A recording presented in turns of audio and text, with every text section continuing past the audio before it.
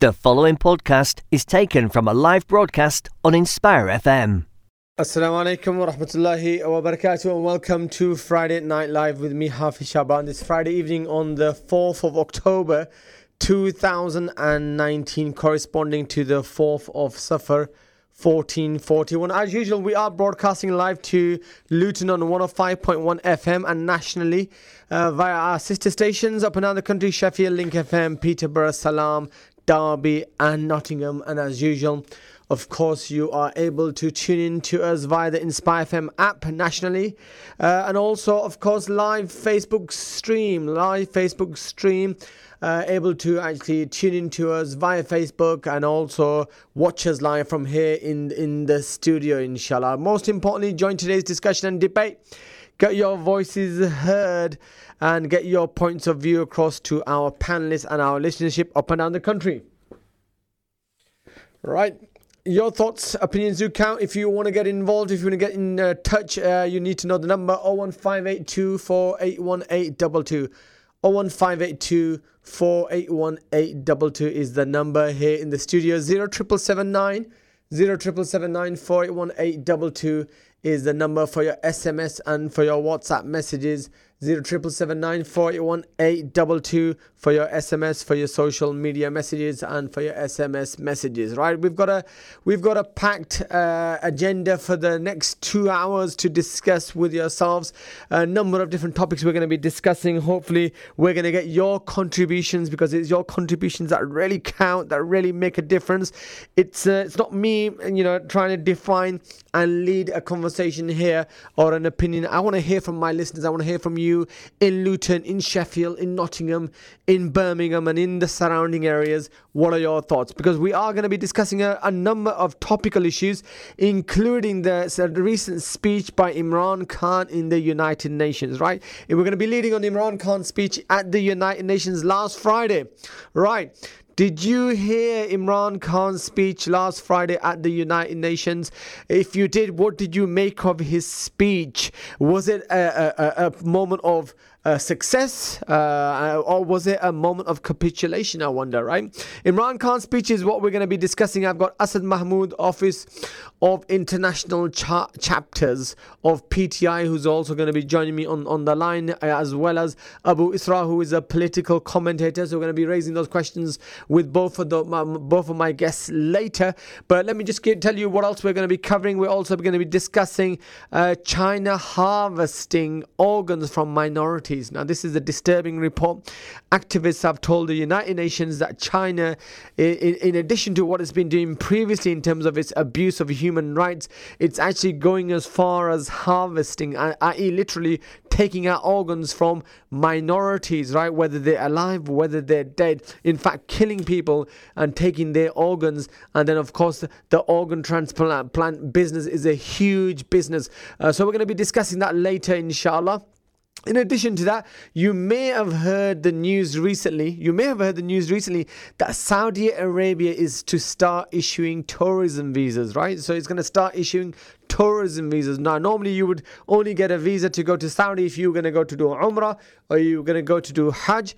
But now it's going to start issuing tourist visas, right? So you can actually go to Saudi and visit more than just the haram of Makkah and Madinatul Munawwara, right? We're going to be discussing that later. And then finally, last but not least, we're going to be finishing off by discussing the National Homelessness Week, which is from the 7th to the 13th of October, as I'm being told. So we'll get further information from someone who represents or someone who's involved with the National Homelessness Week and campaign. So that's the agenda for this evening. That's the agenda for this evening. So do tune in. 01582 481822 07779 481822 is the number here in the studio. Right, we're gonna move straight on to our leading discussion, and the leading conversation, of course, is last week's speech by Imran Khan in the United Nations. Right, so I'm reaching out to my listeners. I want to get the views from my listeners. Right, we've got a couple of panelists, and I'm gonna also be discussing it, but I want to hear from you, our listeners. What did you make of it? Now, he was addressing climate change, he was addressing money laundering, he was addressing Islamophobia, he was addressing Kashmir, and a lot of people hailed his speech as wow. As a wow moment, all right? This is Imran Khan. This was Imran Khan's opportunity, and I've acclaimed it to be a very successful speech. Others have asked questions and been very critical in terms of the United Nations being nothing but then a talking shop. Let me pose those questions to my panelists. I've got both Asad Mahmood from the PTI and I've got Abu Isra, who's a political commentator. Gentlemen, firstly, welcome to Friday Night Live, and thank you very much for your time this evening in joining us. I want to reach out to yourself, Asad Mahmood. First and foremost, what did you make of this speech? I'm of course, being from PTI, you're gonna hail it as a very special moment in terms of Imran Khan's inaugural speech at the United Nations. But there's a lot of critics out there who are saying the United Nations is indeed nothing more than a talking shop. What do you make of it, Asad Mahmood? Well, first of all, Assalamu alaikum, and Assalamu alaikum to your listeners as well. Thank you for having me on this show. Well, first of all, even besides being a PTI supporter, as soon as Imran Khan's government came into power, we at some point stopped being a PTI supporter and started being a representative of the Pakistani government. So, first of all, even besides being a PTI supporter, I think everybody else that listened to the speech, they actually hailed it. And there were 4 key issues that he described, and I think you touched upon them. That started off with, I think it was money laundering. Money laundering, Islamophobia, climate change, and Kashmir. But you say you hailed it as a success. I mean, what was so special about it from your perspective to judge it as a success factor? I mean, what did it achieve?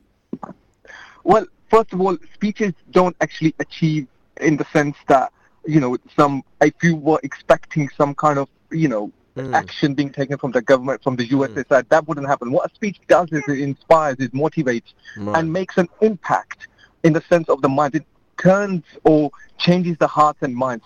So the battle now is hearts and minds. That's what the real battle is. And that is exactly what Imran Khan is trying to do.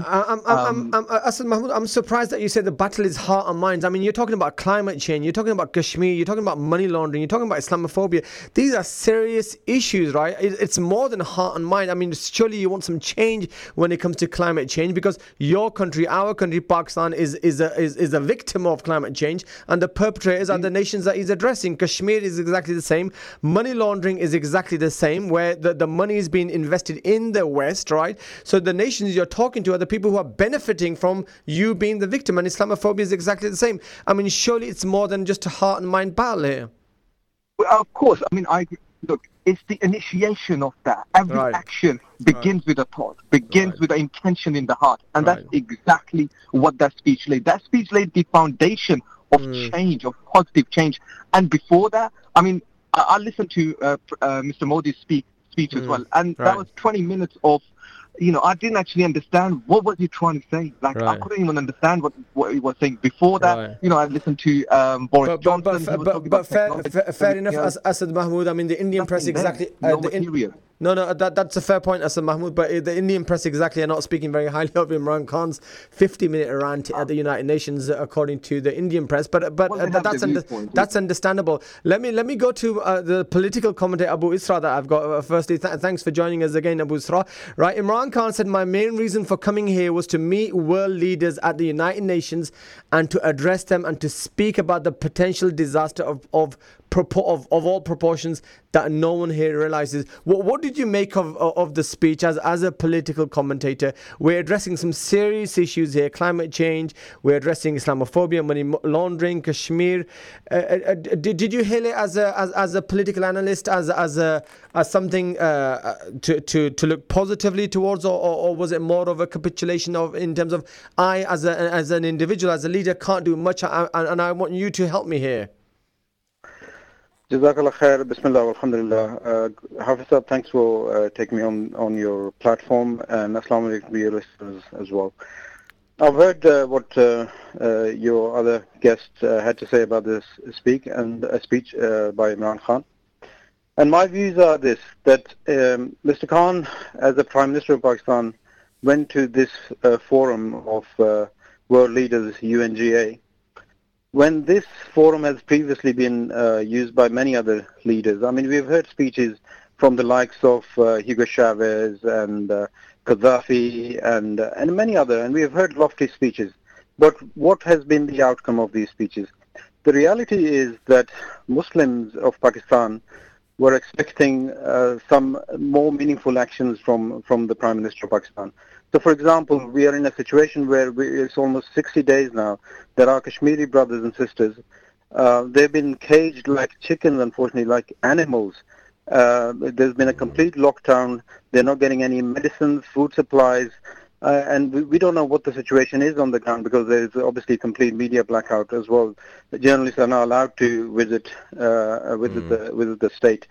So in such a scenario, Muslims are crying out and they're expecting some meaningful actions. So, it is just absolutely unbelievable and shocking that we waited until last Friday, and it's been since then. It's been 7 days now, and there hasn't been any action. Right. So how many more speeches are we going to hear? I mean, and where are the actions? Right. So, gents, I'm going to ask you. I've got about 20 minutes. So I'm going to ask you to keep your comments brief as possible.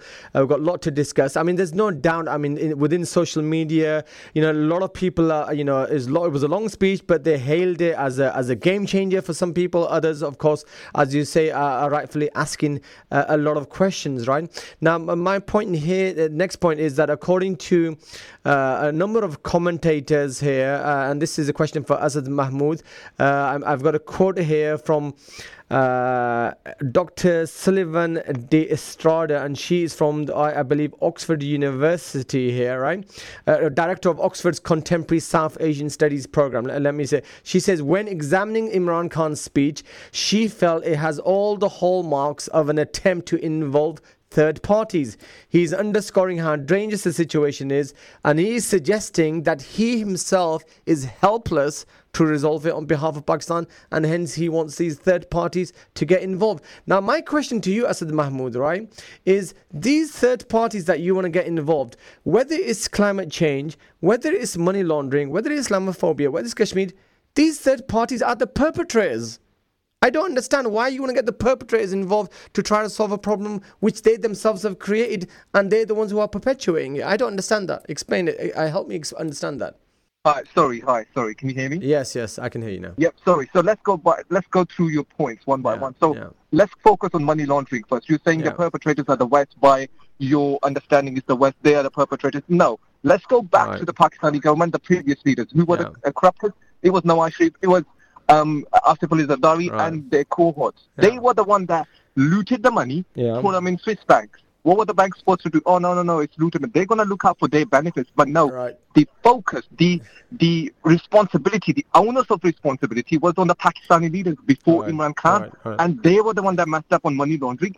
What did they do for environment change? Nothing. But that money, Asad Mahmood, as we know from Nawaz Sharif, Asad Mahmood, not the Western government. Right. They're going to look out for their own benefits. So I think it's wrong to shift the blame that, they are the perpetrators. Why Asad Mahmood, Imran Khan himself, he addressed this issue in his speech, and he said that money, the West is turning a blind eye. That money is coming into London, is coming into Paris, is coming into New York, and we know London has taken a lot of that money by Nawaz Sharif and his family, and they've just turned a simple blind eye to it. That's the reality of the fact, right? So the point is, you're then asking London, like the Saudi, like the Gulf money, we've seen plenty of examples. Then we're asking Britain to say, can you help us with money laundering? When all the money's been invested in London, of course they're not going to help you with that because they're benefiting from it. It's the same with Islamophobia. It's the same with, climate change. Climate change is Pakistan is a recipient or is a victim of climate change, as Imran Khan highlighted, and the people who are emitting all the gases are the Western nations, right? No, because of their own doing. Western governments are doing as much as they can in terms of their climate targets or their climate. It was they're their own perpetrators of what they've done. They're reaping what they sow. Right. Yes, of course, every country is going to look out for their. Well, let's not forget there are anti-corruption bodies. There are money laundering acts in this country and other countries that do abide by that. There is a system in place that you have to go by this. You can't bypass it. And what Imran Khan is doing is saying, look, guys, these are the major issues I've highlighted in my speech. Can we focus on them? Can I have you guys focus on them? Help us because now we are beginning to wake up to these serious challenges and issues. That is all he was saying. Okay, Abu Isra, right? I mean, the director of Oxford's Contemporary South Asian Studies. I mean, her analysis is quite profound. It has all the hallmarks of getting third party involved. I think there's no surprise there. But the fact that Imran Khan's speech is seen by her as him projecting himself as a helpless individual who can't resolve Pakistan's problems and therefore has to turn to third parties. What did you make of that from a perspective of a leader of a nuclear power who's got a lot of human resources, got a lot of other natural resources, not having the ability to solve its own problems? How did you see that? I mean, I see it as this lady put it. I mean, that's quite obvious that, and Imran Khan is openly asked for U.S. mediation. But does he, forget, Mr. Khan, what is the reality when it comes to these powers? I mean, for example, if you look at U.S., we are asking U.S.'s mediation, but look at their track record. I mean, what have they done when it comes to, for example, Afghanistan, in Iraq, in Palestine, in Libya, in Yemen, in Syria? I mean, look at the list, long list of their role in these places. I mean, going back to, it's just like suggesting that you take the sheep back to the butchers. I mean, you're expecting Mr. Trump or the U.S. president to help you resolve this issue. I mean, and then the other thing is that everybody in Pakistan knows that the objective the U.S. have for the region is that they have sided and aligned themselves with India. Everybody knows that. I mean, my brother here from PTI, he knows that.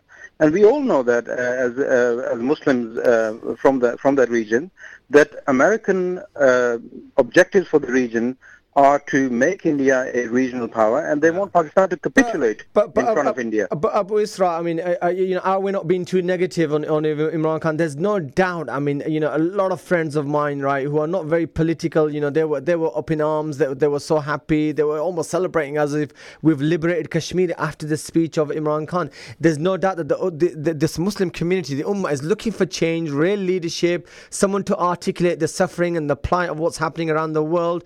And Imran Khan seems to be quite an orator, a very charismatic, and he seems to have responded to that dire need out there. So are we not being too negative and not giving Imran Khan an opportunity here? No, actually, look, it's not actually about Imran Khan as a person. We are talking about a person who's in a position of power, who's leading a nation of 210 million Muslims. 65% of this population is under 35 years of age, a young population, and full of Islamic emotions. People are crying out that let us help Kashmiris right now. I mean, for example, in terms of the solution, I mean, obviously we can criticize or critique the speech, but look at what Muslims in Pakistan are expecting. The expectations are that the Pakistani military, which is full of capability, including nuclear weapons and all that, although we are not talking about using nuclear weapons, and anybody with a basic understanding of international relations would tell you that the MAD policy, the mutual assured destruction policy, will tell you that two nuclear powers would never, ever in the history and would never in future would use nuclear weapons against each other, especially when they are neighbors of each other. So this never happens. So forget nuclear weapons there. Nuclear weapons are out of the question. India has a 900,000 military stuck badly in Kashmir. They're demoralized. Their morale is really low. Right. And it's not a difficult objective to achieve that we mobilize our Pakistani military to rescue the honor and the lives and the livelihood of our Muslim brothers. So this is the solution. Right. Let me go back to Asad Mahmood. Asad Mahmood, earlier we were discussing PTI, and you were talking about how PTI now it is government. Okay, so you are representing the government in Pakistan. I mean, on Kashmir, it's been 2 months, right? Lockdown, a huge militarization of that region than it was previously.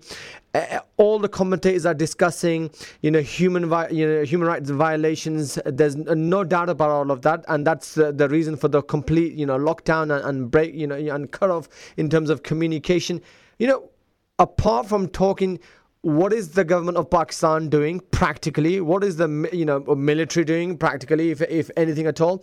And where do you see this going next? What are the next steps in this? Okay. So let's go through this. Essentially, one Imran Khan's government came into power, we inherited a morally bankrupt country, intellectually, financially, and diplomatically. On 4 different fronts, we inherited a country that was just literally on its last limbs. Imran Khan's government worked day and night. Diplomatically, we've done so much work. So we've established connections with many different countries. So if you notice, Turkey and Malaysia and China, 3 different countries that mention Kashmir specifically in the UN speeches, and before that as well. Never happened before, especially for Malaysia. And yes, China is a close partner with us, but he never really openly said it about Kashmir, especially in UN speeches. I can't think of any occasion when China openly said it in the UN. Practically, what are we doing? I mean, it's 2 months, right, of the saga in Kashmir. Practically, what's next then from a PTI perspective? What's next for Kashmir from a Pakistan perspective? I think we are so. Essentially, what Imran Khan's government is trying to do is exhausting all our options diplomatically with pushing our allies. Look, this is the situation. This is where we're heading towards. I mean, if you listen to his speech carefully, in between the lines, there were warnings that, look, guys, if nothing happens, we will be pushed to take action. Look, before we go, everybody knows the last option. Everybody knows this, if nothing works, then we're going to go for one. Pakistan is not going to take it. We are exhaustively trying all our options. Our Sheikh Mahmood Qureshi, the foreign diplomat, he met over 50 different people. Prime Minister Imran met about 70. It's never happened before. Or everything. I understand people are like, they're gloomy and doomy. Or nothing is happening. This is happening.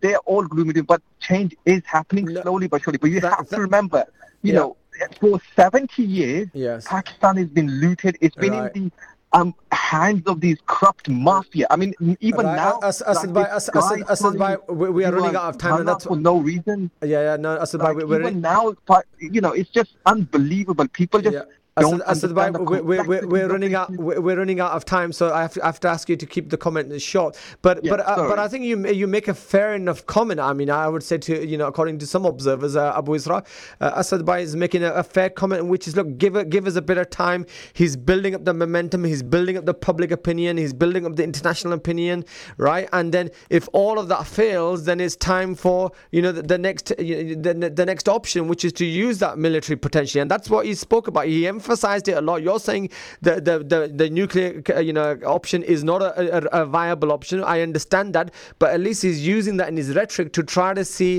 get a third party involvement here and try to get some kind of a mediation and some kind of a progress on Kashmir. What do you say to that, Abu Isra? Well, I mean, look, this is a flawed understanding of the international relations and geopolitics. To think that this international community, I don't know whatever that means, whatever this international community is, that this community somehow will come and rescue the Kashmiris. No, it's not going to happen. We know the track record of this so-called international community. If they would have done if they had any means of doing anything, they would have done something for Palestine by now. For Kashmir is not a recent issue. It's been going on for 72 years. So the reality is that we need to look at now what are the viable options for Muslims in Pakistan. There are only 2 options as far as I see.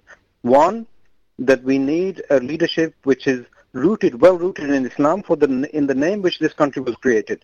Number 2, Pakistani army need to liberate Kashmir. I mean, this is the call which we are now hearing up and down from Pakistan and also in Britain, Muslims living in Britain. They're all talking about that. Look, we need Pakistani army to show what their real character is, what they're made up of. And mashallah, we know that mashallah, our army has a strong Islamic emotion. This is a Muslim army. And it's not that we are warmongers. I'm a warmonger. The reality is that there is an occupation going on. 900k army is engaged by India in Kashmir. And when an army engages in an area, the response always comes from another army. So look, this is not about emotional speech and all that. These are Islamic solutions. This is what Islam demands from us at this stage. All right. The Pakistani army need to move and liberate Kashmir, inshallah. Right. Unfortunately, we're going to go into a commercial break, so I can't really ask any other questions. Otherwise, you're not going to have enough time to answer those questions. I'm going to ask the producers if we can get you to actually slightly hold on and come back after the commercial break, and we can continue with some maybe finishing comments and the last couple of questions or two. Asad, Mahmood, and Abu Isra, if you are still available, hopefully. I'm available. Okay, Yeah, sure. so I'll ask the producers to kindly see if we can make that happen. Okay, and in the meantime, listeners, you are tuned into Friday Night Live. That was a heated conversation. It was a productive conversation around Imran Khan's speech at the United Nations last Friday. But you know what? I really want to hear from my listeners on 01582 481 822. This is your opportunity to raise your questions to PTI, Office of International Chapters. I'm going to ask you, Asad, after the break, what does that mean? And I'm also, joined by Abu Isra, who's a political commentator. So a fantastic opportunity. Get your questions directly to these chaps who are the experts, not to me, but to these chaps who are the experts.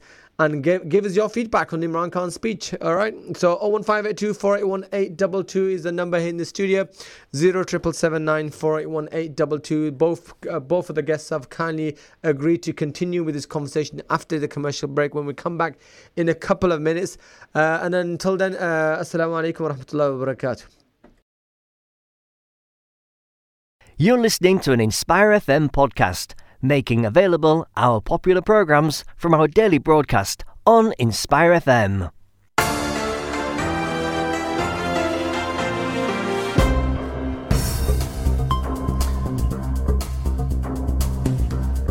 Assalamu alaikum wa rahmatullahi wa barakatuhu, and welcome back to Friday Night Live with me, Hafiz Shaban, on this Friday evening, Friday the 4th of October, just turned 6:30, broadcasting live from Inspire FM 105.1 FM.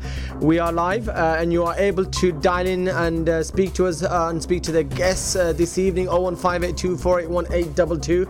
01582 481 822, and social media messages 07779 481 822.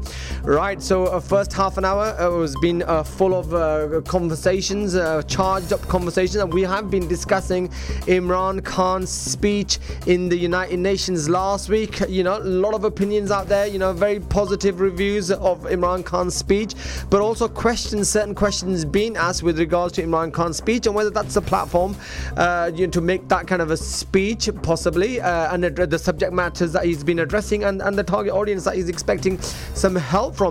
Indeed, during the commercial break, I have had some calls come in, or at least one call come in, and I've had some feedback with regards to some of the comments that were being made earlier.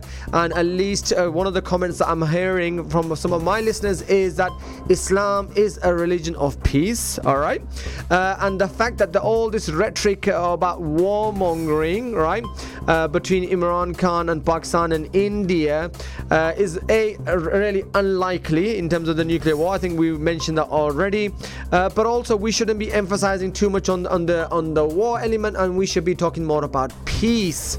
Right, so that's some of the feedback that I've got on the call. I have kindly got Asad Mahmood and Abu Isra, the political commentator, and Asad Mahmood from PTI still on the line. I'm going to go straight to them because we've got about 5-6 minutes remaining. Firstly, thank you very much for holding over the last couple of minutes, Asad Mahmood and Abu Isra. I'm going to come straight back to you so that we can give this topic a nice finish off, and I'm going to come back to you, Asad Mahmood, and in terms of whether you can just summarize in terms of what your position was, and also in terms of what are the next steps from here, right? So it's 2 months on in terms of addressing this issue. Where does Imran Khan go next from here, and what is the next steps, Asad Mahmood? Well, first of all, your listeners have actually hit the nail on the head in terms of, being a peaceful, which is exactly what, the government of Imran Khan is doing. They're saying peace, we want peace. There is no, the person in the studio, sorry, I forgot his name. Abu Isra, yeah. Abu Isra. He was mentioning about, let's go for war. He gave the indication. That's what I assumed from his conversations. That is not an option. If he's saying nuclear war is not there, then, why would we even engage in that? Look, international relations, international diplomacy doesn't happen, like that. It's always about how can we resolve this issue? And that's exactly what Imran Khan was saying. He's saying his anti-war is full of peace. In terms of the next steps, I think the next steps would be, again, engaging our allies, our friends, through China. Imran Khan is going again to China end of next week. Then the Turkish president is coming. Also, the meeting scheduled with Malaysia. Our Gulf allies. This is how partnership. Right. So Asad, I hear that, right? International relations, I hear that. I hear the rhetoric about, building, a rapport with your friends. But the reality is, right, just like with China and its human rights violations, we're going to be discussing about China in a few minutes. When you've got the kind of political and the economic clout that India has and China has, doesn't matter what you do, you've almost got a blank check, and they know they can get away with it. And the reality of the matter is, I hear my caller talking about the fact that war, but it is India that's actually militarized Kashmir, sent in more military into Kashmir, and really cut off that whole region and is perpetrating human violations. It is not Pakistan that's doing that, right? And it's not us that are calling that, but it's India that's done that. And then the last point, very quickly, if I may, Imran Khan has gone into the United Nations and he's been talking about war. He's been talking about 2 nuclear armed neighbors. So Imran Khan's been doing that himself. I know he's using that as a rhetoric, but he's been doing that. In the absence of peace, that's what he's saying. He's saying, look, if peace doesn't work out, look, because of his speech and because of everything that's happened for a year, India is under a lot of pressure. Imran Khan explicitly mentioned because the world is not doing something because of the trade, because of the economic reasons. That's what it I get that, but Asad, let me ask you a question realistically. Really, do you, hand on heart, do you really think in terms of international relations? I mean, I've studied international relations academically, professionally. I understand it, right? But international relations today, I mean, we see America. I mean, look at America and the way America goes about in the world. We've seen Israel, we've seen India now in Kashmir. It's about, if you've got the military might, if you've got the economic clout, if you've got the political clout, then who cares about international relations? You can go do whatever you like, and the world will do nothing against you, because they need you. They need to do business with you, and that was the case with Khashoggi. I mean, Khashoggi, 1 year on, I was reading articles. What happened? Trump said it's business as usual. Yeah, obviously, because Saudi Arabia is buying all these I understand that. My main point is, look, Pakistan economically is not strong enough yet at this point. And that's exactly what we need to understand. Every country has a different situation. We cannot apply blanket rules to everyone. Fine. You're right in that sense. But look, economically, it's not strong enough. Why isn't it strong enough? Because of the corruption of 70 years that even, those other leaders are perpetrating. I hear you, Asad Mahmood, I hear you. And I thank you for that. And I've got last couple of minutes for Abu Isra to wrap up. Yeah, sure. Yeah, so basically what I would like to say here is that, look, this is not an issue about economics or military might or position of Pakistan as such. In fact, as Muslims, our belief is that we rely and tawakkul on Allah first and foremost. So that is our foundational position. Number two, in terms of the reality is that the other day, General Asad Durrani, the ex-ISI chief, also wrote an article. He said that economically, India is in a worse situation right now. And they cannot afford a war right now. And this is the time, to be honest. If you want to do something about Kashmir, this is the time Pakistan has a position. They've done all these UN exercises and all that. Now is the time, if you want to rescue the Kashmiris from the clutches of this oppression, now is the time for Pakistani army to move, mobilize. And India, I'm telling you, this is the assessment of different international players, different commentators, including General Asad Durrani, ex-chief of ISI. India is not in a position to do anything because economically they will get hit badly. This is the time for Pakistani army to move ahead and liberate Kashmir. This is the solution to the problem. There is no other solution. Right. Abu Isra, thank you very much. And Asad Mahmood, thank you very much. Unfortunately, we've run out of time. Great to have you this evening with us once again on Friday Night Live. Thank you very much. Thank you very much. Right, listeners, that was Asad Mahmood from PTI and Abu Isra, political commentator, discussing Imran Khan's speech at the United Nations. We are going to go into the Maghrib Azan now because it's time for Maghrib. When we come back, then we will be asking my listeners for your feedback and for your thoughts. Until then, Assalamu alaikum wa rahmatullahi wa barakatuh.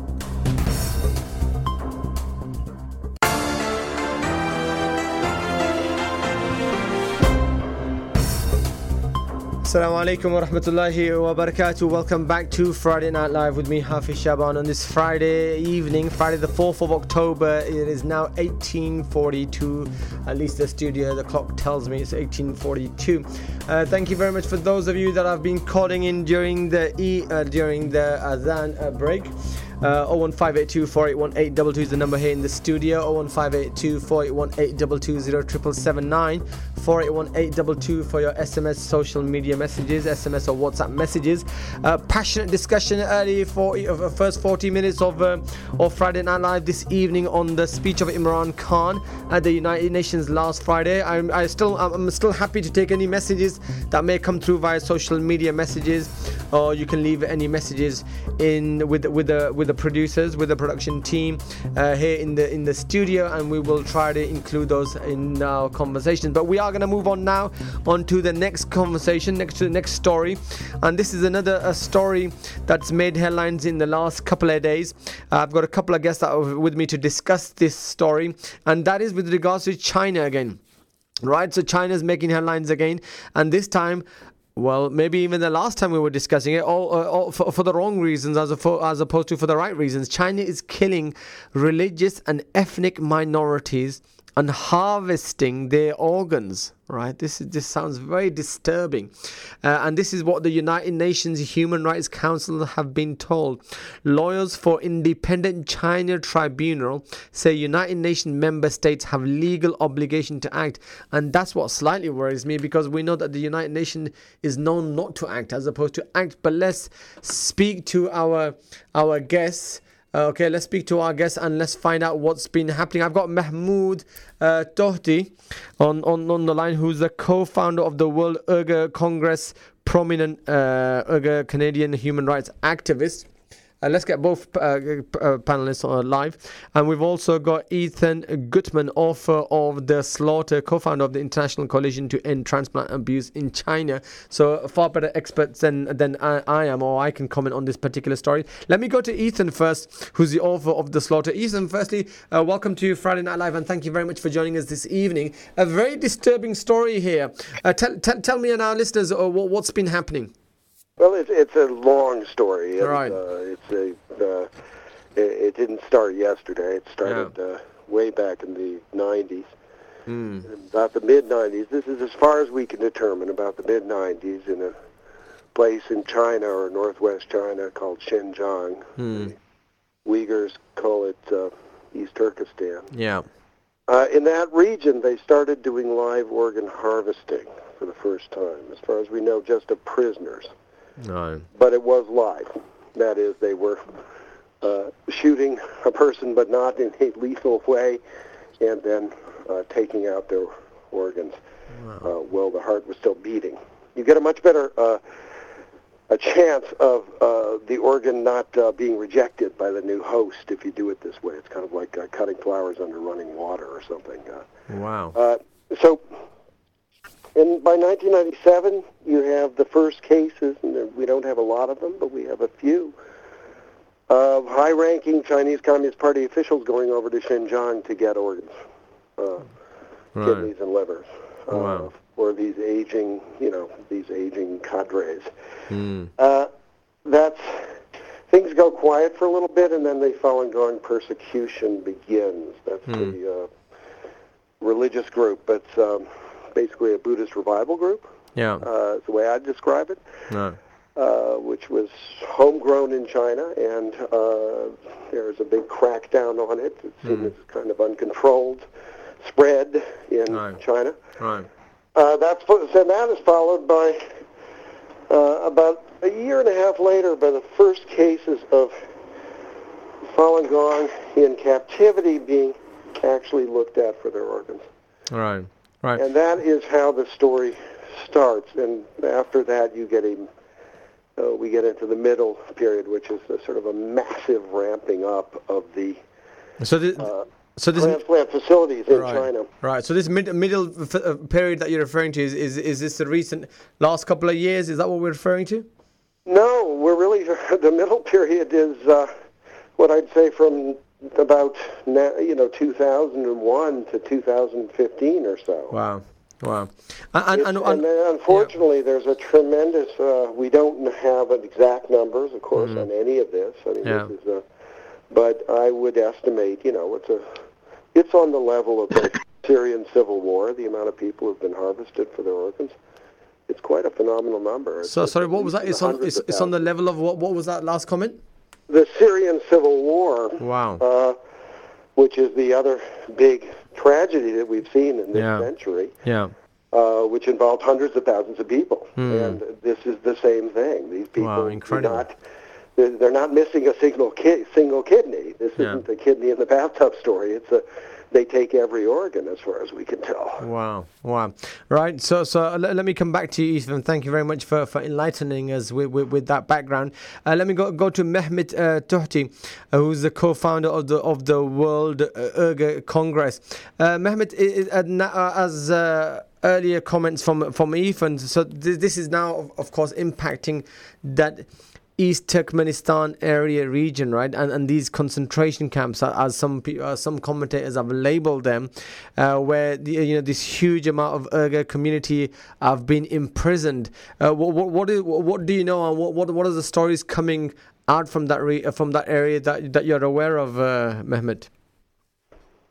Okay, Assalamu alaikum first of all. Wa alaikum assalam. Let me correct. It is not East Turkmenistan, it is East Turkestan. Right.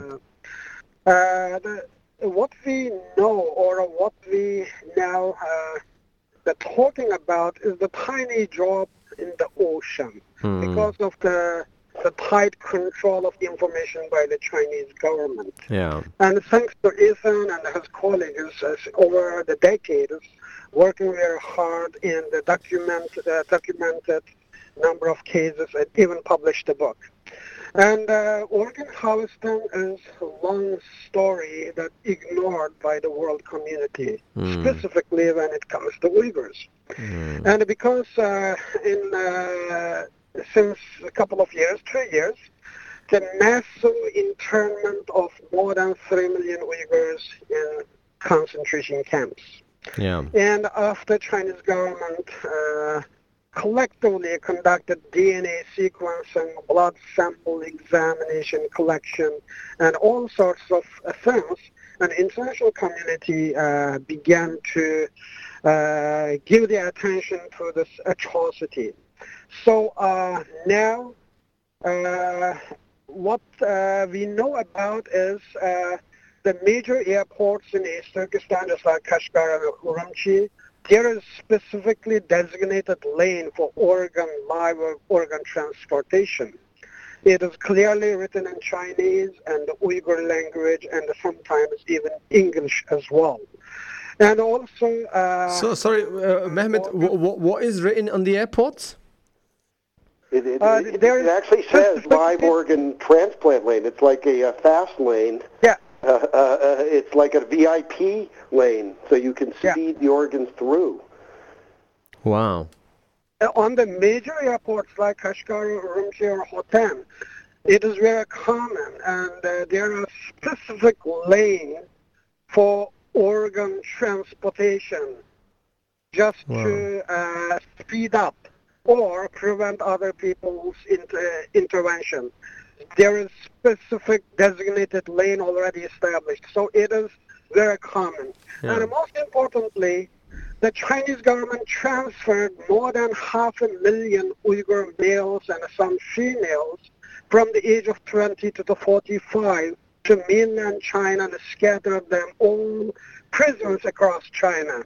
And those Uyghurs are now the first-hand victim of organ harvesting, because this transfer is done in absolute secrecy, and there is no information revealed, and some journalists, by calling the prisons in mainland China, they confirmed that there are a large number of Uyghur prisoners transferred over the years. Yeah. And so because those Uyghurs are transferred in absolute secrecy, and it is very possible that Chinese government using them as a live organ harvesting. Right. Also, recently, I did not personally confirm it, and that there is a huge advertisement campaign going on targeting the Middle East. So, basically saying that halal organs available. Right. Thanks for that, Mehmet. Unfortunately, we're running out of time. I've got about 3 minutes. But I mean, gentlemen, I mean, what you're describing is absolutely a tragedy, and it's horrific in terms of what's been described. So, of course, it seems that there is now some attention, some media attention that's been drawn towards it. What's actually been done about it, Ethan? Right? I know your book here. Very little. You know, my colleague's absolutely right. The Uyghurs are are absolutely the news source.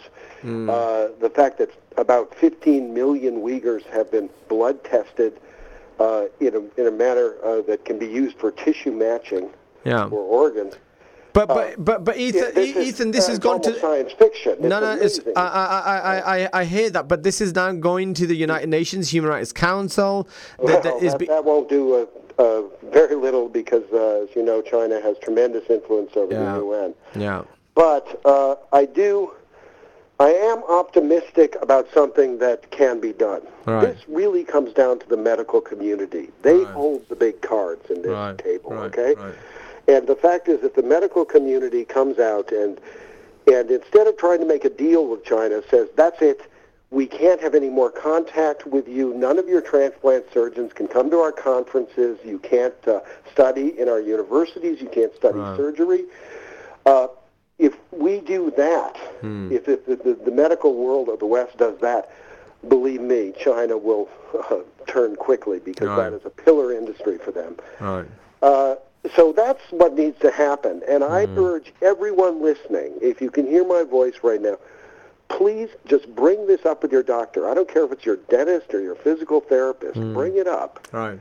This is something that has to happen on the grassroots. Every doctor in this country needs to know, why are people asking about this? Maybe I need to read something about it. All right. Okay, Ethan. All right. Canadian Medical Association, U.S. Medical Association, and the U.K. Medical Association, they are working together to issue a joint statement. Just not only condemn the Chinese practice, at the same time, just disassociate them from the Chinese medical hospitals that practice on organ harvesting. Right. And also I would like to bring, because... very quickly, Mehmet, we're running out of time. You've got about 30 seconds. Okay, the Chinese government is backed by the majority Muslim countries. The Muslim countries now are supporting the China. And so, we are, as a Muslim, we have to speak up and we have to send our message clear and loudly to Muslim countries and let them not be part of this human tragedy. All right. Thank you very much on that note, Mehmet. I will pick up this conversation and continue it into the next hour for a couple of minutes at least. But unfortunately, we are forced to go into a commercial break in about 30 seconds' time. Mehmet Tohti and Ethan Gutmann, thank you very much for joining us this evening and enlightening us and educating us on a very important subject matter. Thank you very much, gentlemen. Thank you. Cheers. Thanks. Bye-bye. Okay, listeners, that was very disturbing, very, very disturbing in terms of what I was hearing from Mehmet Tohti and Ethan Gutmann, and I'll kind of summarize it when I come back, and let me just pull some thoughts together, because that was horrific. Live human organ harvesting from Muslims, right? The Chinese doing this from Muslims, and it's probably just a fraction of what is actually going on in reality. Let's discuss this. Let's come back to it when we come back from a commercial break. This is Hafiz Shab on Friday Night Live on Luton 105.1 FM. We're about to go into commercial break. We'll be back in a couple of minutes, and until then, assalamu alaikum wa rahmatullah.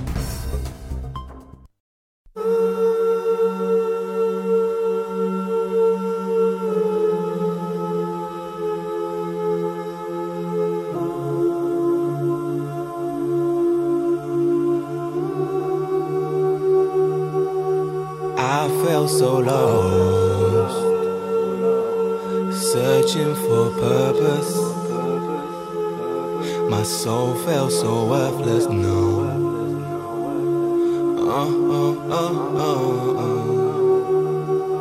I felt so lost. I know that he's there. I know that he cares about me.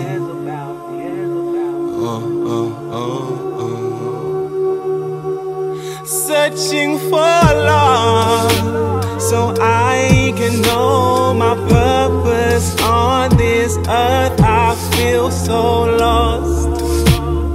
I feel so damn lost. And what have I done to think that I'm worthy for mercy? I'm begging you, please, Ya Rabbi. I'm down on my knees. If only I could be more open. I tell you how I was so broken. I'm searching for something, but I don't know what it is that I can put on my hope in. I'm rolling around in this ocean. I'm about to drown. You can see it in my eyes. I'm done with this life, these egos and lies. Oh, I'm about to fly away and leave this all behind. I know it's worth all the pain before the sun comes to rain. What you crying for? What you crying for? I know it's worth all the pain before the sun comes to rain. Why you crying for? What are you crying for? But I'm still searching for Allah, so I can know my purpose on this earth. I feel so lost. I feel so damn lost. And what have I done to think that I'm worthy for mercy? I'm begging you, please, Ya Rabbi. I'm down on my knees. If only I could be more open. I tell you how I was so broken. I'm searching for something, but I don't know what it is that I can put on my hope in. I'm rolling around in this ocean, and I'm about to drown. You can see it in my eyes. I'm done with this life, these egos and lies. Oh, I'm about to fly away and leave this all behind.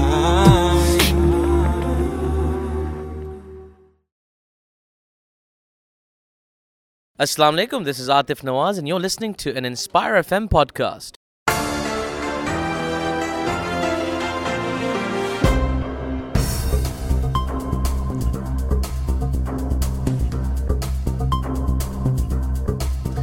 Assalamu alaikum wa rahmatullahi wa barakatuhu, and welcome back to Friday Night Live with me, Hafiz Shaban. This Friday evening on the 4th of October 2019, broadcasting live as usual on Inspire FM 105.1 FM and also to our sister stations, live Facebook stream on the Inspire FM Facebook page, in addition to live broadcast via the Inspire FM app. 1 hour is already over of the show. A very passionate conversations for the last hour with a number of different panelists, experts. Initially discussing the speech of Imran Khan at the United Nations last Friday, and then also discussing a very what I'm going to label as a very disturbing story, unfortunately, and that was with regards to China harvesting organs from minorities. I mean, that's very disturbing, right? And that's just a fraction of information that's arrived in the public domain. What's actually happening, not known to the public, right, and not in the public domain, is incredibly unfathomable, right? But again, I want to reach out to my listeners, 01582 481 822, and the question I want to ask my listeners is that this is going again back to the United Nations. Now, I asked this question because, last week someone told me that I was being too pessimistic when it comes to the United Nations, but, I asked this very same question to Ethan Gutmann, who's the author of The Slaughter, co-founder of the International Coalition to End Transplant Abuse in China.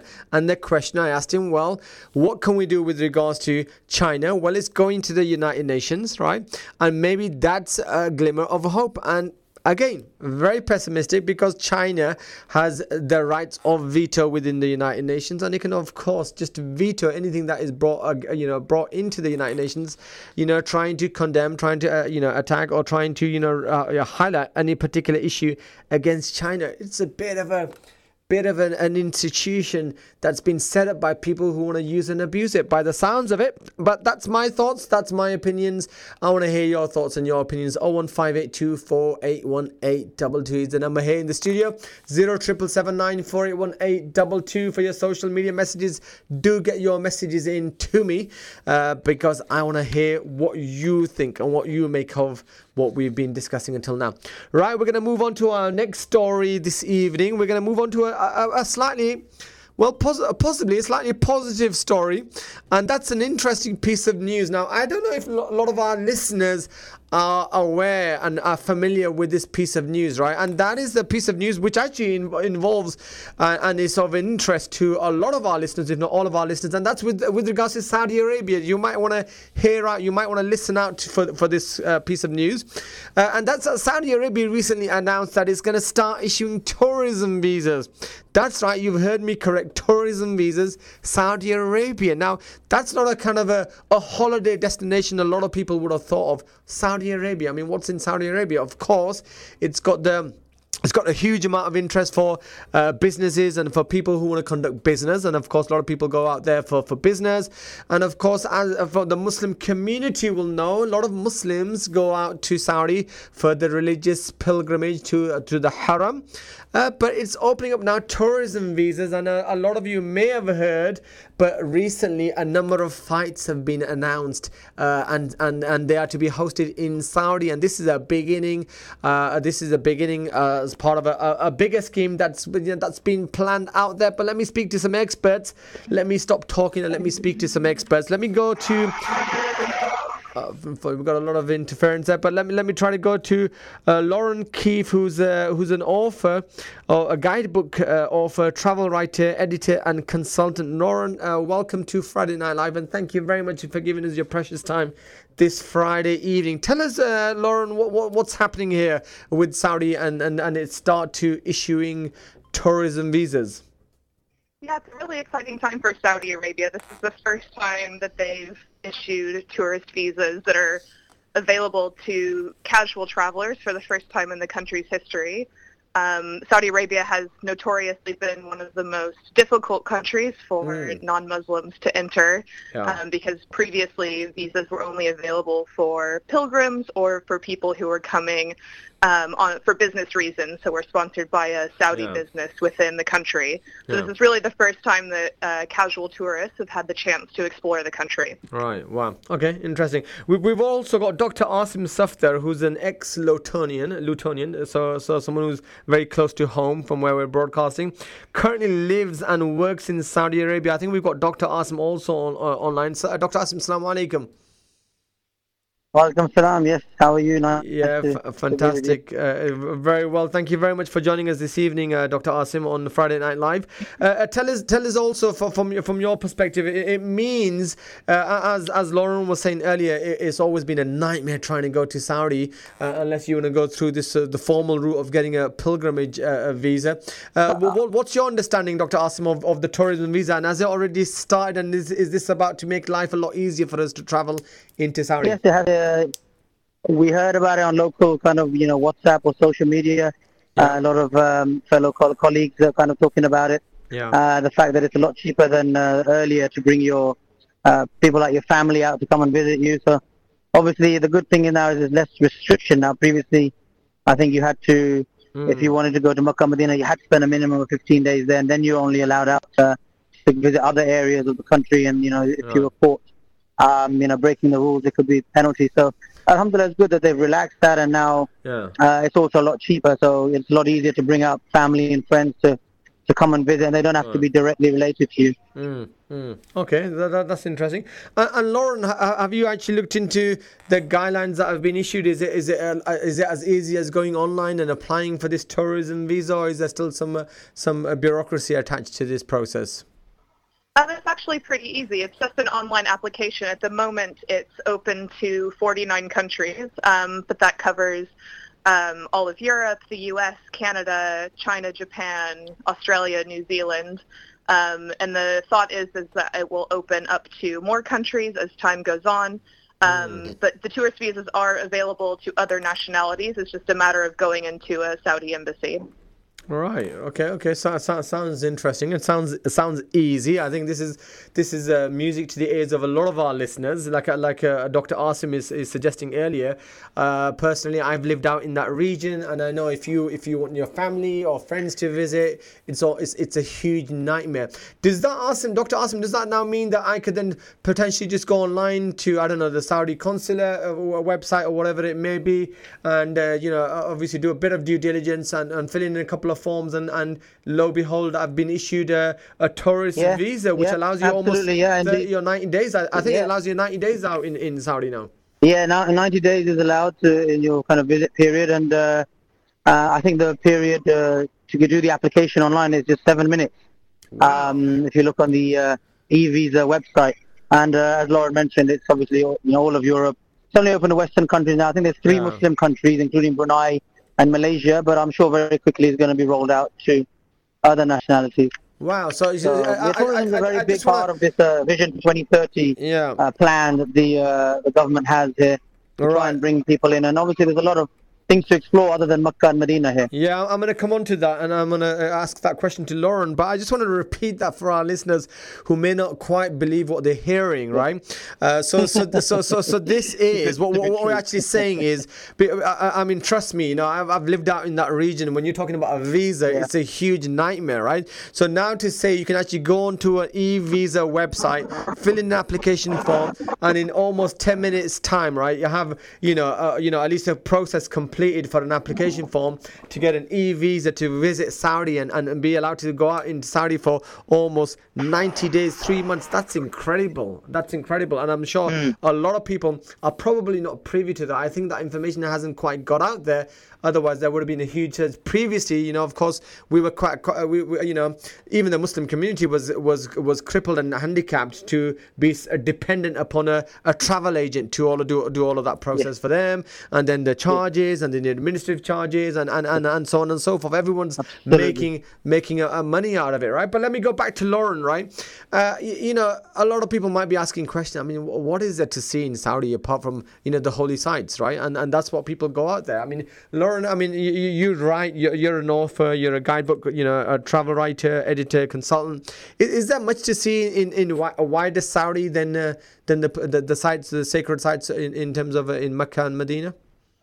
There's so much to see. It's actually easy to forget how big of a country it is. Saudi Arabia is 9 times the size of the UK. Yeah. It has almost 2,000 kilometers of coastline along the Red Sea. There is so much to do there. One of my favorite cities when I visited was Jeddah. There's beautiful architecture, especially in the historic part of the city. Jeddah, did you say Jeddah? Jeddah, yes. All right, wow. Okay. It feels like it's so vibrant, and there's just so much life there and so much going on. Yeah. The Red Sea coast at the moment is pretty undeveloped, but that is supposed to be changing in the next few years. There's lots of big projects going on, one called the Red Sea Project, another one called NEOM that is supposed to bring in a lot of resorts, put some of those on the Red Sea Islands, and also kind of make a cross-border region with Egypt and Jordan as well. So it'll be very interesting to see what happens with that, but there's so much to do outside of the holy cities. Yeah, wow. And Dr. Asim, I mean, from your perspective, I mean, from a kind of a pilgrim perspective, right? There's a lot of people that always wanted to go and travel around Saudi, go and see the Islamic history, go and see some of the early, points and places, very historical places, Badr and some of the other, places that people wanted to see. Is that area of tourism also going to be developed? Do you know if that's in the pipeline? Because historically, that's been very underdeveloped, and the Saudi authorities haven't really paid much attention to those areas. Yeah, no, I think it's definitely something that everyone's becoming a lot more aware of. Certainly, it's something that myself and my family would like to explore. I think on the actual Saudi visa website, there is like Al-Hassa, which is just an hour's drive actually from me. And I'm living in eastern Saudi Arabia in the Dammam Dhahran area. Right. And there's a lot of course, we're able to drive over to Bahrain and obviously things like Qatar and UAE and all the places available. But we can look and explore in Saudi Arabia, south of Saudi Arabia, Abha. There's some very, very nice things, and the weather's a lot cooler time of year, so that's supposed to be a very nice and scenic place the Murray, Pakistan, the sea. That also in the north. So Dr. Asim, obviously you've got the line's very bad. So we're kind of getting you intermittently. I don't know if the producers can do something to make the line any better at all. But let's give it one more try. If you do you want to continue talking, let's see if it's any better. A little bit better now. No, the lines is not very clear. I think let's get the producers to try again contacting you, and maybe we can see if it's any better. Lauren, whilst we try resolve some of the technical issues with Dr. Asim, you were mentioning earlier with regards to some of the places to visit, and you've mentioned a number of them. I mean, this initiative to try to now open up Saudi to tourists, it hasn't been an easy decision, and it's almost been forced upon Saudi due to a lot of other issues that they've had internally. I mean, the oil prices have plummeted, revenue, they have to look to diversify in terms of streams of revenue, and of course tourism was one of those areas which was an easy pick. I mean, it's not been an easy ride, has it? Yeah, that's exactly right. Once oil prices were starting to plummet, the government put together Vision 2030, which was mentioned previously, and tourism has always been a cornerstone of that. So some people seem to be surprised that the tourism visa has come now, but that's actually been in the works for a number of years and was promised in 2017, was promised in 2018, but now it's finally a reality. Right, fantastic. All right, so I don't know if you know some of the technical details around it, but I'm getting some questions online with regards to the visa. I unfortunately can't navigate to it for some reason, so I'm having problems navigating to the question itself. But okay, fine. So that's good. I mean, of course, there is the upcoming big fight in December, which is happening in Jeddah. Or is it in Riyadh? Do you know the AJ fight?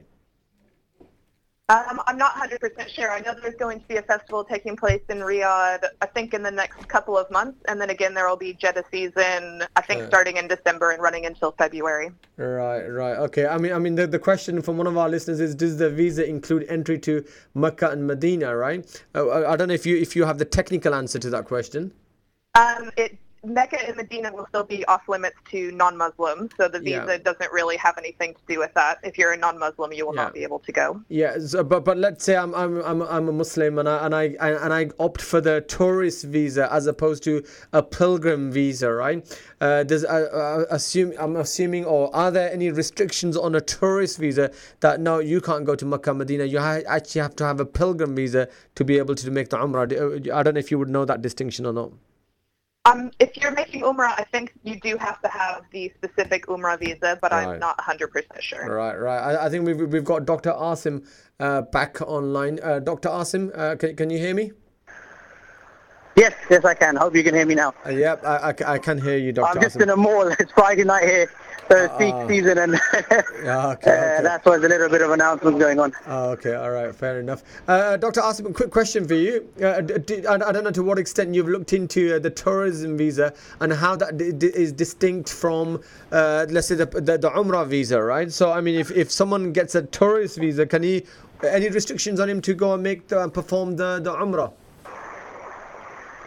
I'm not exactly as Lauren said, they haven't made that aspect clear. Yeah. So I would have suspected as long as you're, I guess they kind of look and ask if you're looking down like a Muslim name. Yeah. I assume that would be included in there. Yeah. But I guess there's more clarification needed on that. All right, that's fine. I mean, to our listeners who are asking those questions, I would say go onto the websites and do a bit of due diligence and get that clarified. But I can tell you from first-hand experience. I mean, I've been out to Saudi a number of times on business visa, and when I do business visa, I'm in Jeddah. I always go and make Umrah in Mecca, and no one's ever stopped me.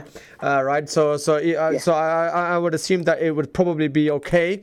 That if you have that, but do check that for technical issues and any restrictions that may apply with a tourist visa, right? So it's an early implementation.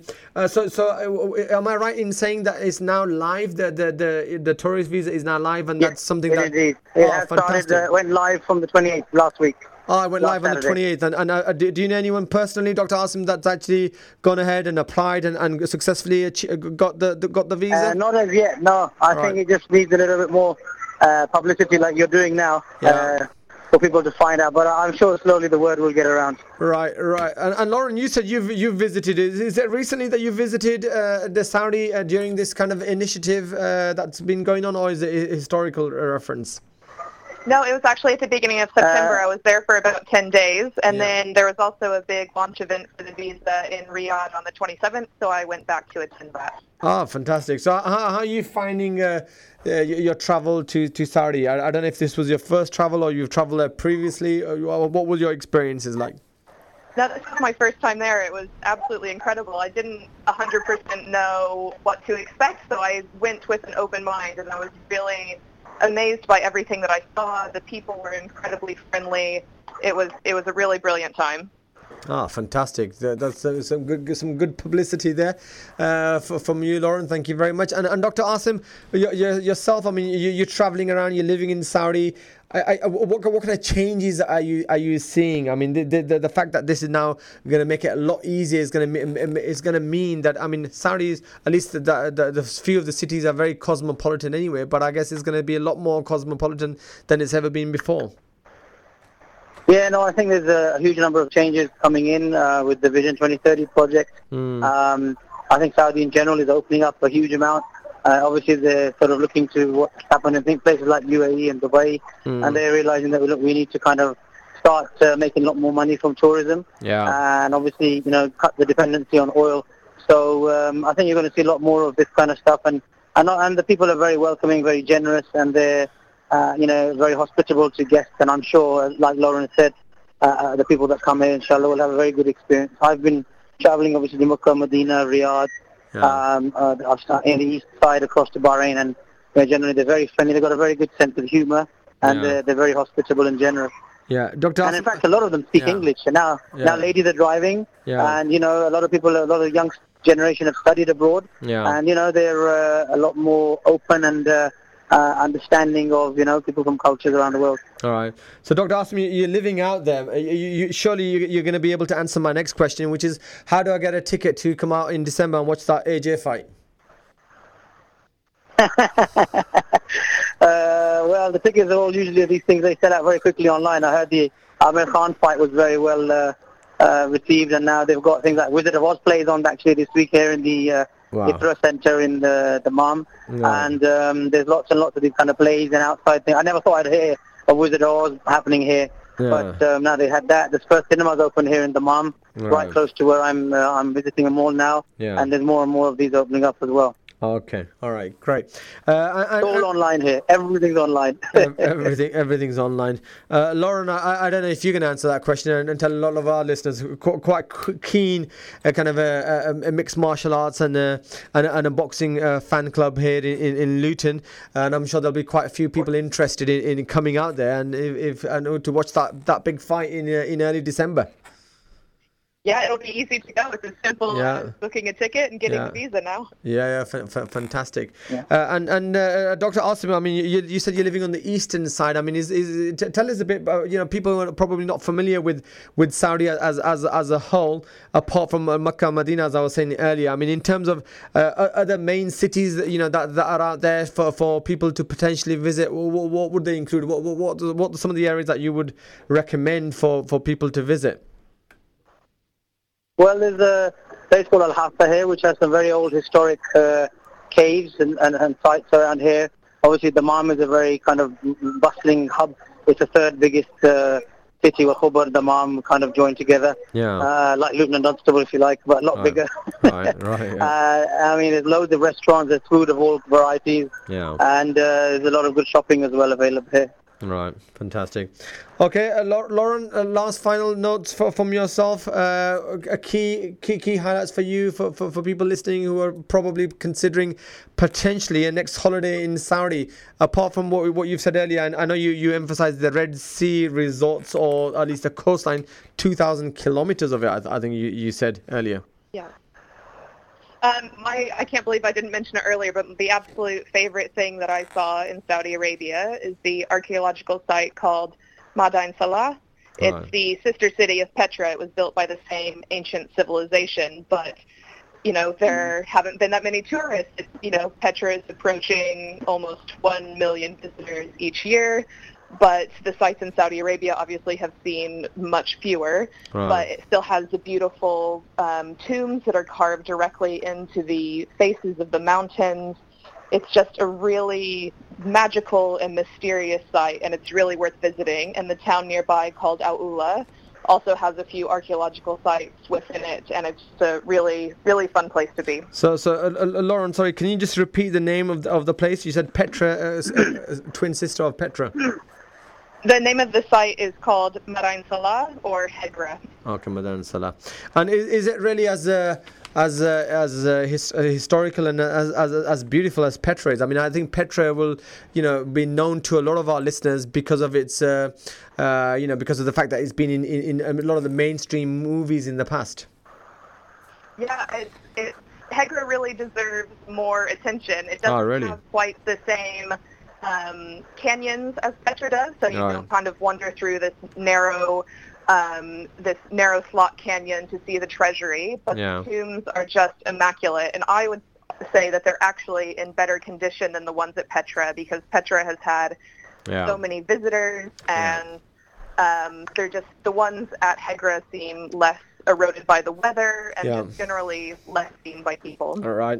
Thank you very much. Unfortunately, we've run out of time. Lauren Keefe and Dr. Asim Safdar, thank you very much for joining us this evening and enlightening us with the tourism information on Saudi Arabia. Thank you very much to both of you. Thank you. Thank you very much, Lauren. Thank you very much, Dr. Asim. Jazakallah. Assalamu alaikum. Right, listeners, that was a very interesting piece of information, right? So, and I was serious when I was saying, let me repeat that to our listeners, because I think a lot of our listeners might not be aware of this, right? Saudi Arabia has started to issue tourism visas, right? Just like you can go out on a holiday to any tourist destination, whether it's Europe, of course, Europe, you don't need a visa, or whether it's any other country in the world, Egypt or Gulf or Malaysia or Indonesia, you can now actually go on the website, and you were hearing that from these individuals. You can go on the website, Saudi website, I don't know what it is, but just Google it, e-visa website, apply for a Saudi tourist visa, and you could have a visa to go to Saudi and spend 90 days in Saudi. Wow, that's incredible stuff, because historically you couldn't spend more than a couple of weeks, maximum a month, and that's if you wanted to go to Hajj or Umrah. And now you'll be able to go see all of those beautiful cities of Saudi, where all of that Islamic history remains. Wow. Inshallah ta'ala, I want to take that opportunity at the soonest available opportunity, and I hope a lot of our listeners will do also, inshallah ta'ala. Right, folks, we are coming to the last half an hour of the show, inshallah ta'ala, and we're about to go into a commercial break. So when I come back from the commercial break, I'll do a quick summary of what we have been discussing this evening, and we're going to be discussing another serious subject matter, and that is the National Homelessness Week. Right, I want your attention for this subject matter, National Homelessness Week. We want to discuss what's happening and understand what's happening and what we can do to help, right? So don't go away, folks. Stay tuned. I'll be back in a couple of minutes. Until then, Assalamu alaikum wa rahmatullahi wa barakatuh.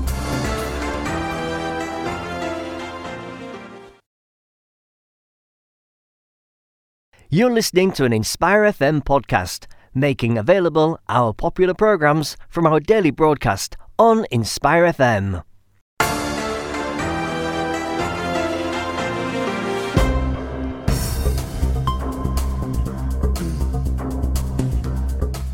Assalamu alaikum wa rahmatullahi wa barakatuh, and welcome back to Friday Night Live for what is the last half an hour of this evening's show. And wow, the last hour and a half have just flown by so quickly. It is the Friday 4th of October. It is 1930.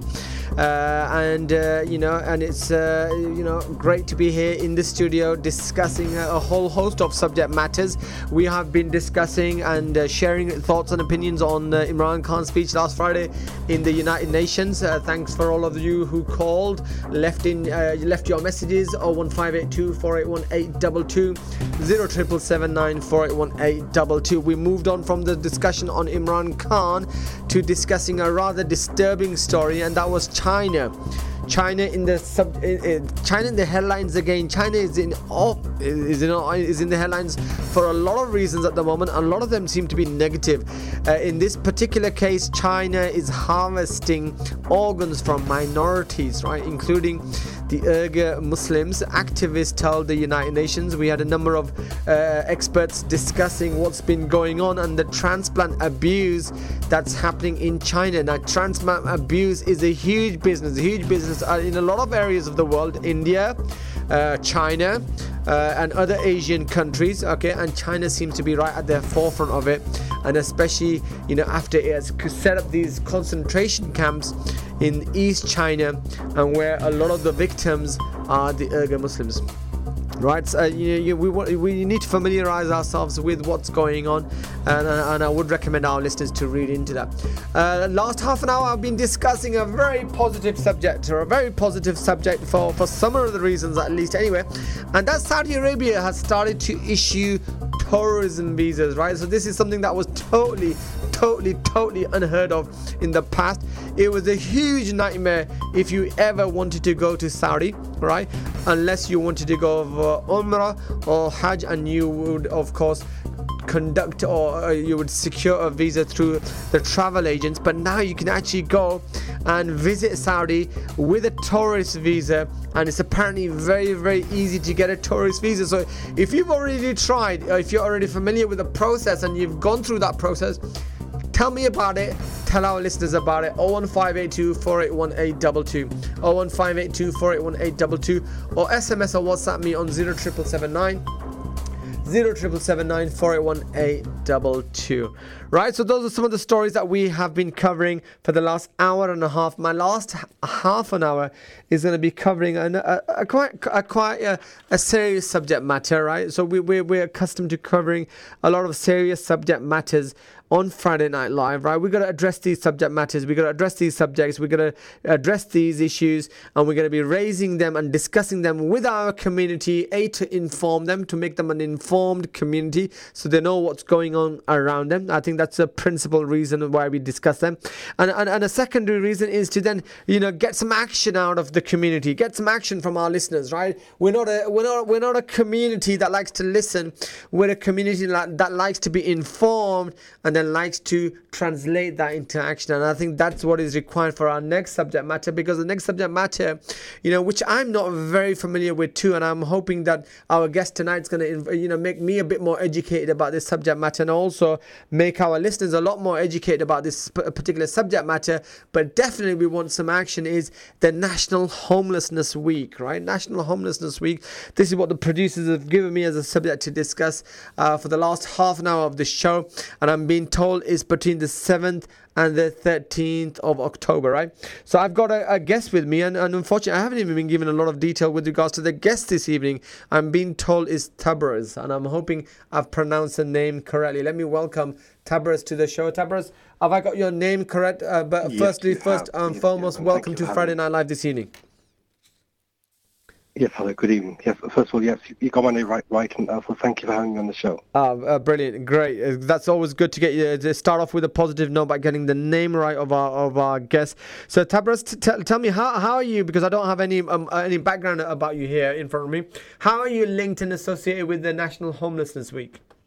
Okay, so basically, you might know that the 10th of October is World Homeless Day. Yes. And it's also World Mental Health Day as well. So the organization I work for is called Usafa Outreach, and one of our projects is a homelessness support service, and we've been doing that across the UK for a number of years now. So our charity has actually launched National Homeless Awareness Week, which is the week this year from 7th of October to the 13th of October. The purpose of the week, as you said before, is one, to educate people regarding homelessness.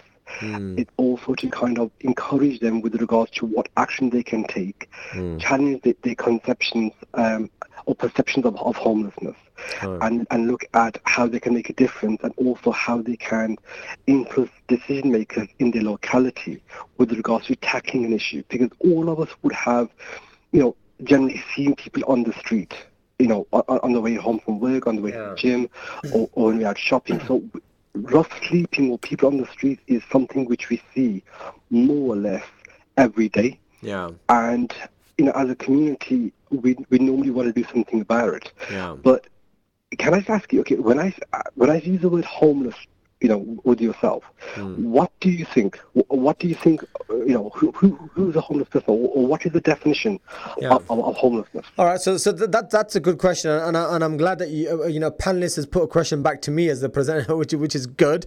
But that's a way of informing our listenership too, right? So homelessness for me is a person who doesn't have a shelter over his head and he doesn't have a home to go to at night to sleep in. Would that be a correct definition, Tabruz? Yes. So basically, it is the definition is somebody who doesn't have a fixed abode. A fixed abode, right? A person who is rough sleeping is homeless. A person who is sofa surfing, we class as homeless. Right. A person who's living in a hostel is homeless. Okay. A person who's in temporary accommodation is also homeless. Right. There are actually 320,000 homeless people in the UK. Wow. Now, when you think of the UK, we're at the forefront of a lot of things. We're quite proud of, as a nation, what we achieve and our standard of living. Now, the fact we have that many homeless people in the UK is quite saddening.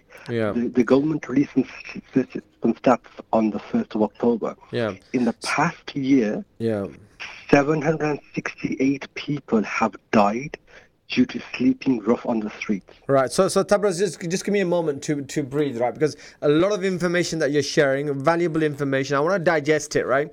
And I want to just put it into some piecemeal to get it out there to our listeners, because a lot of that valuable information might have just gone through them, right? So we've got the National Homelessness Week that's coming up from the 7th to the 13th of October. Is that correct? That is correct. Right. And then you've got a World Homelessness Day also, which is 10th of October, did you say? Correct, yes. Right, 10th of October, right? And then you've just given us the definition of homelessness is someone who doesn't have a fixed abode, right? Which is very interesting, actually, because it's not quite the definition that I thought of, but that does, add a lot of clarity to that too, right? And then you've also then cited a figure for our listeners, 320,000 people who are homeless in the UK, correct? Correct. Right, and as a lot of our listeners will know, right, and as you said earlier, a lot of us go into town, we travel around, and the number of people, right, firstly the food banks are on the rise, the austerity measures are still out there in place, full place, and unfortunately the number of people that we're seeing sleeping rough, or we're seeing people asking for help on the streets or begging, is alarmingly increasing. At least that's my perception of it. Is that what the statistics are also telling us, Tabruz? There has been an increase in rough sleepers. Yeah. I see nationally, obviously our organisation is based in Birmingham. Right. So nationally there has been a 2% decrease. Right. In homeless figures. Right. Birmingham has seen a 50% increase. Right. 50% increase.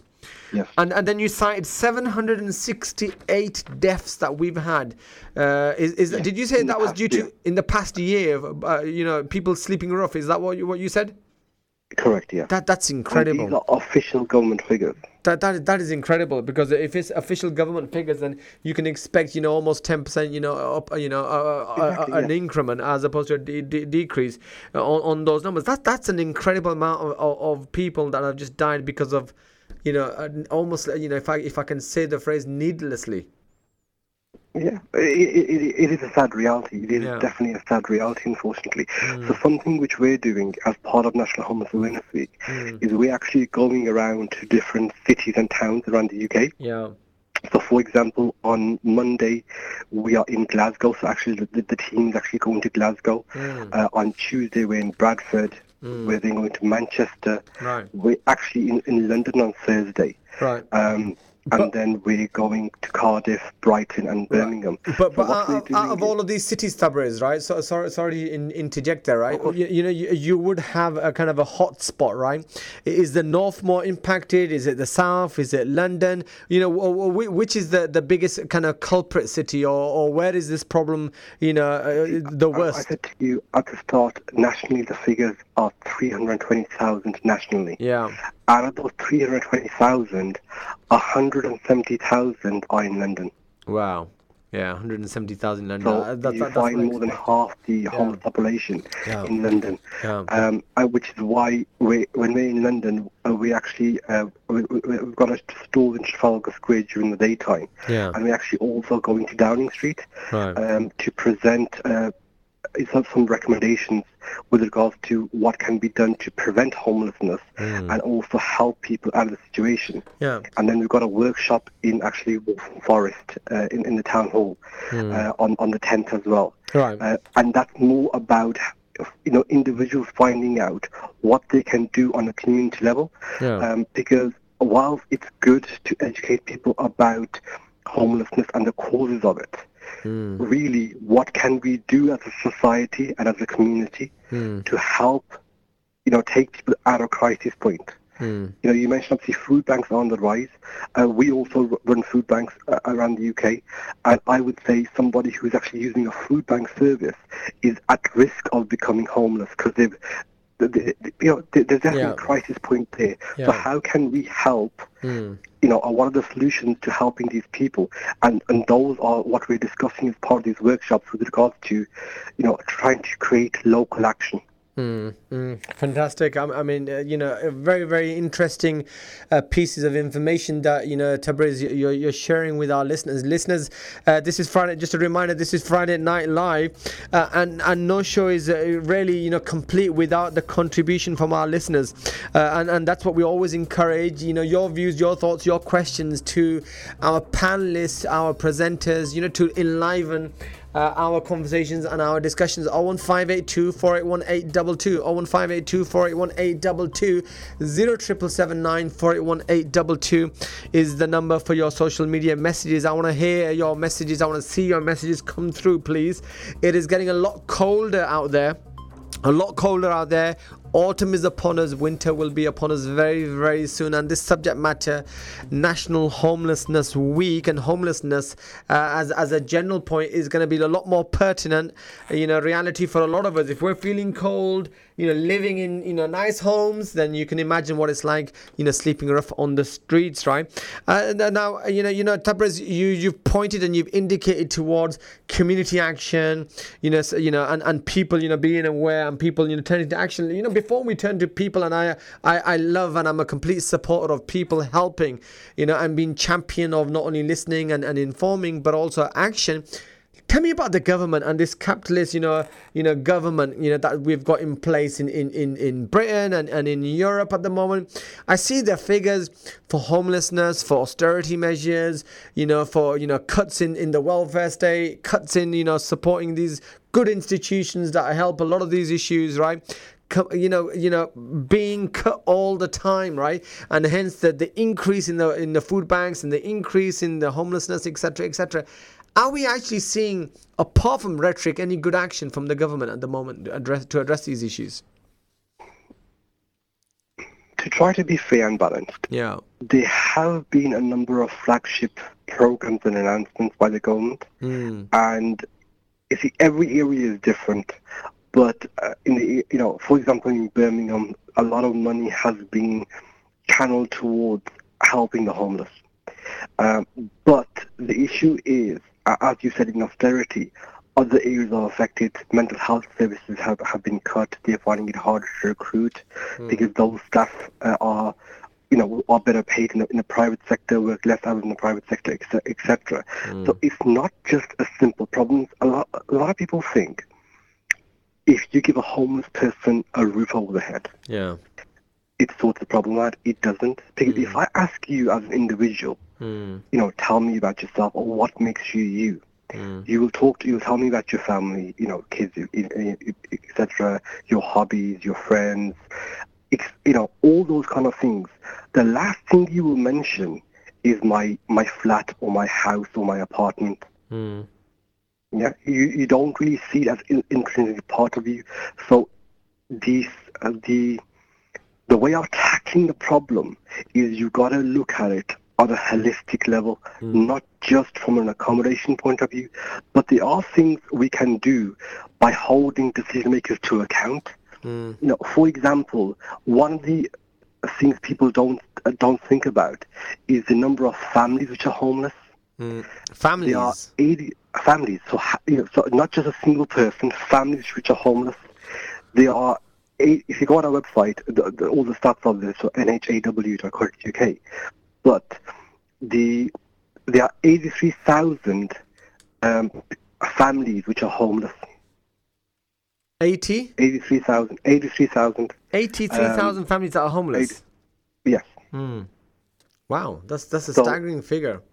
It's a staggering figure, and for example, now if you actually look at how much social houses have been built by local authorities for rent, is actually a very small number.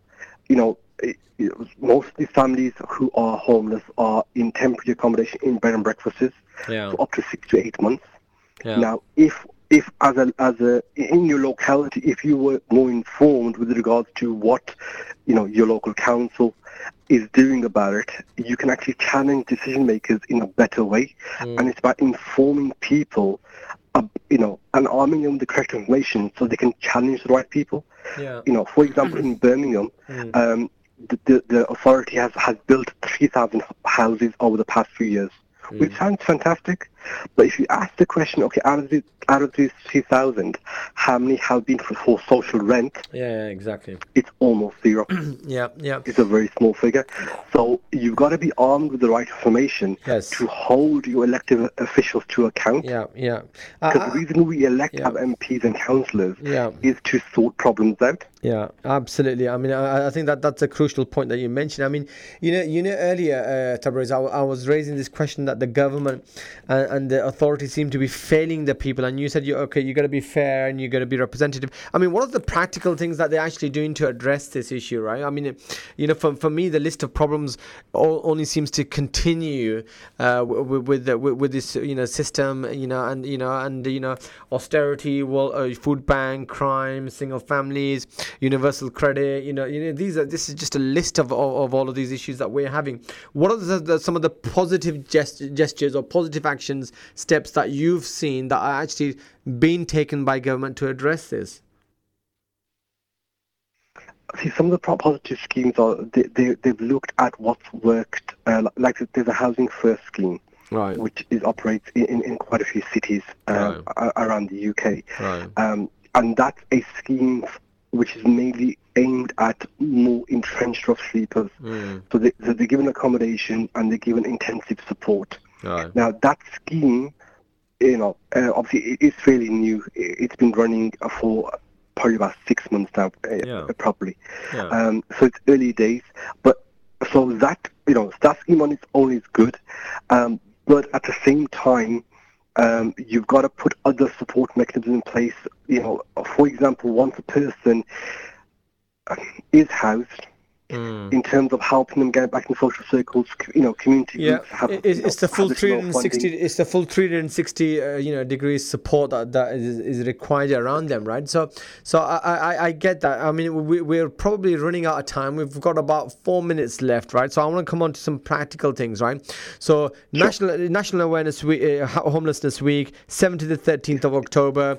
All right. So what are some of the activities that are going to be happening during this week? I think we've highlighted the problem well. We've given some information to the people. We've shared that, practically, A, what's going to be happening during this week. B, what can our community, how can they, be involved, practically do something about it to support this? Perfect. Of course. So essentially, if people go onto our website, which is www.nhaw.co.uk. NHW. NHAW, so it's National Homeless Awareness Week. So N for November, H for Hotel, A for Alpha, W for Whiskey, .co.uk. Yeah. And if they go on the website, it tells you the events we have planned in those 7 cities. Right. So if they live in those 7 cities, obviously they can get involved. Come to the stall, go to the workshops. We're going to have feeds where we're actually directly engaging with homeless people. Right. And if they're not part of those cities, there's actually a Get Involved button. So if they put the details in the Get Involved box, we actually will send out a pack. And almost kind of give them things they can do and almost a template of stuff they can do in their own locality, and we will support them as much as possible. So, of course, this week we've had a number of organizations come to us saying, look, we're thinking about doing a project, or we do a project, but there's these limitations. How can you help us? And us as a charity, we can support either if somebody wants to do something in the local area, by putting the details in the Get Involved box on the website. We can have a conversation with them, give them the literature, give them the template, and support them as much as possible with regards to getting there. So it's not only limited to these 7 cities. We want more stuff happening all around the UK. We almost want to create this national conversation around homelessness, and people to think, me as an individual, what can I do to solve the problem? Yeah. Now, if you think about it, if you see somebody sleeping off on the street, does giving them a sleep bag and saying stay there solve the problem?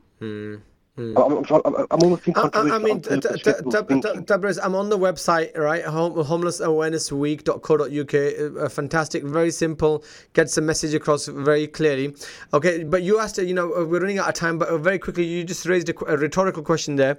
I see someone homeless, sleeping rough on the street. What's the type of conversation? Should I approach that individual, have a conversation with him, and what should that conversation be about?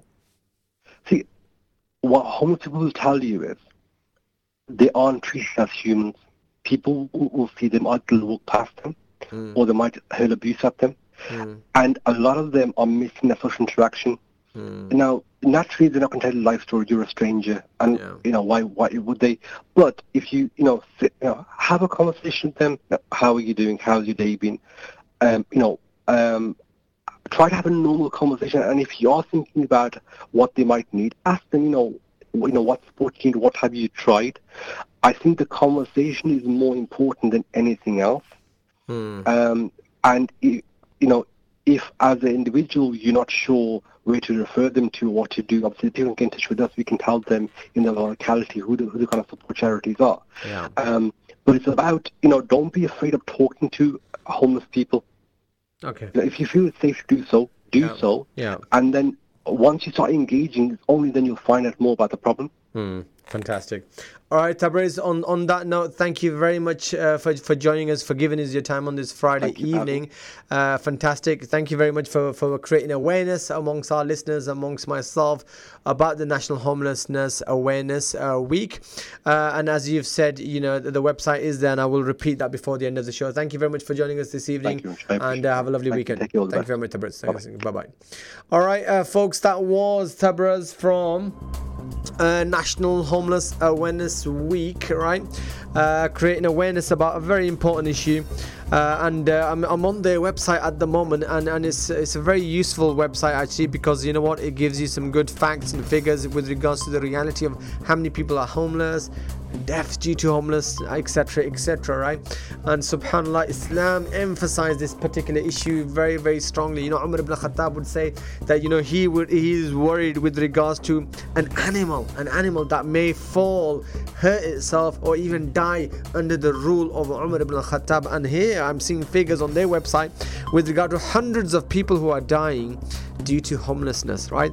Is that a systematic failure of the system, or is that a problem that we have in all systems, right? Question for you to think about and go away with, because unfortunately we are end of the time. And subhanallah, whenever I start this show, I think, wow, I've got 2 hours to address so much, and subhanallah, the 2 hours go by so quickly.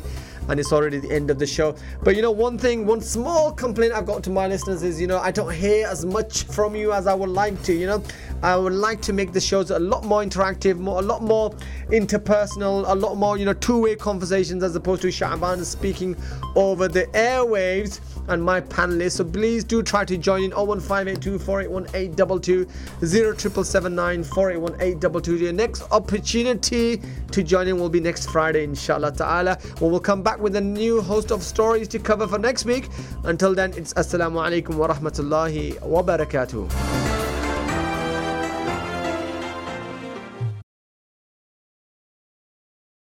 Thank you for listening to our podcast. We stream our daily broadcast on inspirefm.org. You'll find all our daily updates on our social media at Inspire FM Luton.